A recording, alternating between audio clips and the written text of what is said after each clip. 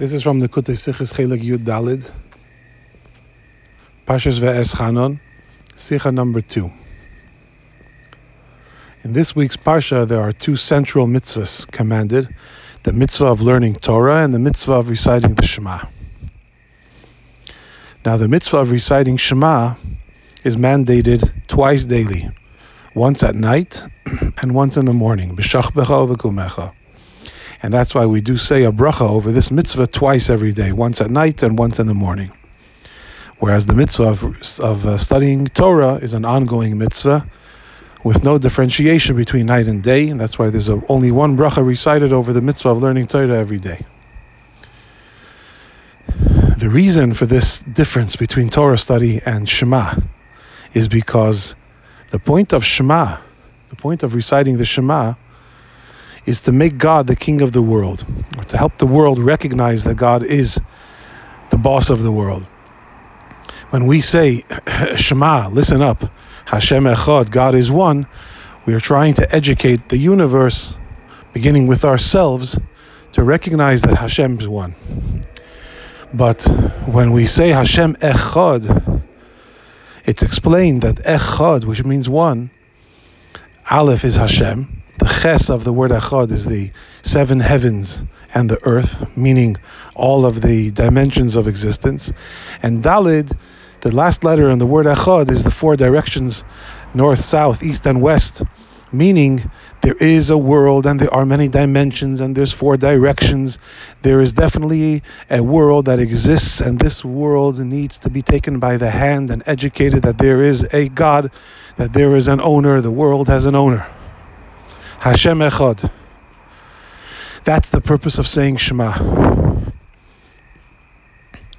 And when it comes to educating the world, you need to look at the world closely. You need to take the world's conditions into consideration in order to know how best to approach the world, how best to speak to the world, how best to connect to the world, how best to convey the message of the Shema to the world. The world needs to be taken into consideration. By contrast, the mitzvah of learning Torah, the message, the achievement, what happens when a person learns Torah, you get a sense that there is only Hashem. You are studying the inner workings of Hashem's mind and Hashem's heart in this study of Torah. And from that place, you look around, there is no world. The world is completely nullified. There is only a creator. There is no world. There's only the Eibishter. That's why people, when they study Torah, you can forget that there's a world. You close the book and look around and remember, oh, look at that, there's a world. The Torah negates the existence of the world. Even when the Torah was given on Mount Sinai, the world temporarily, for all practical purposes, vanished. There was not a sound. The world froze in place when Hashem gave the Torah.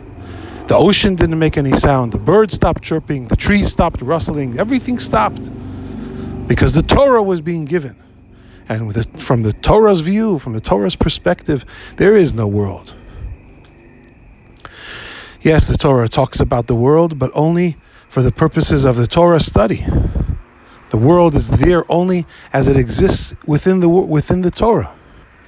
So this is the difference between the Torah, between the mitzvah of learning Torah and the mitzvah of saying the Shema, is that the mitzvah of learning Torah helps us to gain a certain mastery over the world, because when you study the Torah, the world's imposing existence disappears, and you are one with Hashem, and there is no daunting universe to compete with that.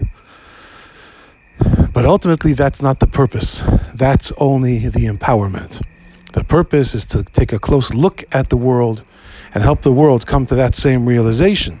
But that can only happen if the world and its condition are taken into consideration. And that's why when it comes to Shema, there's 2 mitzvahs.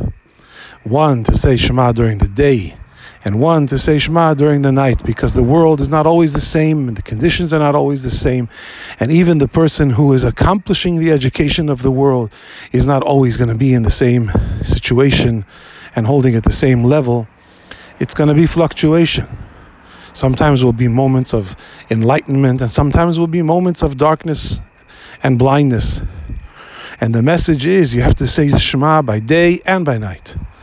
That even during the worst of times, the world can and therefore has to be educated about the existence of a God and urged to raise itself closer to Hashem. And even in the best of times, when the light is shining brightly, the world still needs to be educated about Hashem. That Hashem exists and the world exists only as it's connected to Hashem. But you got to take these differences and these changes into consideration, and that's why with the mitzvah of Shema, there is a difference between the mitzvah during the day and a mitzvah during the night. So this helps us understand the connection between the beginning and the end of Shas, of Gemara. Shas, the Gemara opens up with the mitzvah of saying Shema at night, which, as we've just discussed, is the idea of even during the toughest times, even during times of darkness, we still are conscious and active in the mission of bringing the world closer to Hashem. But from where do we get the power to overcome the darkness? How could it be that we're not swallowed up by the darkness, but rather we vanquish it and we shine it away? So you go to the end of Shas, the last Mishnah in Gemara, and that is Kol Hashein Halachos B'chol Yom. Anyone who learns halachos every day, people who learn Torah every day, are guaranteed a portion in the world to come. In other words, that through learning Torah as it is completely transcendent above the world, you empower yourself through the Torah study to be able to then enter into the world and grab the world by the horns and elevate it and polish it and show how this is truly the Eibishter's world, this is Hashem's world, a beautiful world, Hashem's garden. And that's what's accomplished, that's what's possible when a person is connected to the Torah.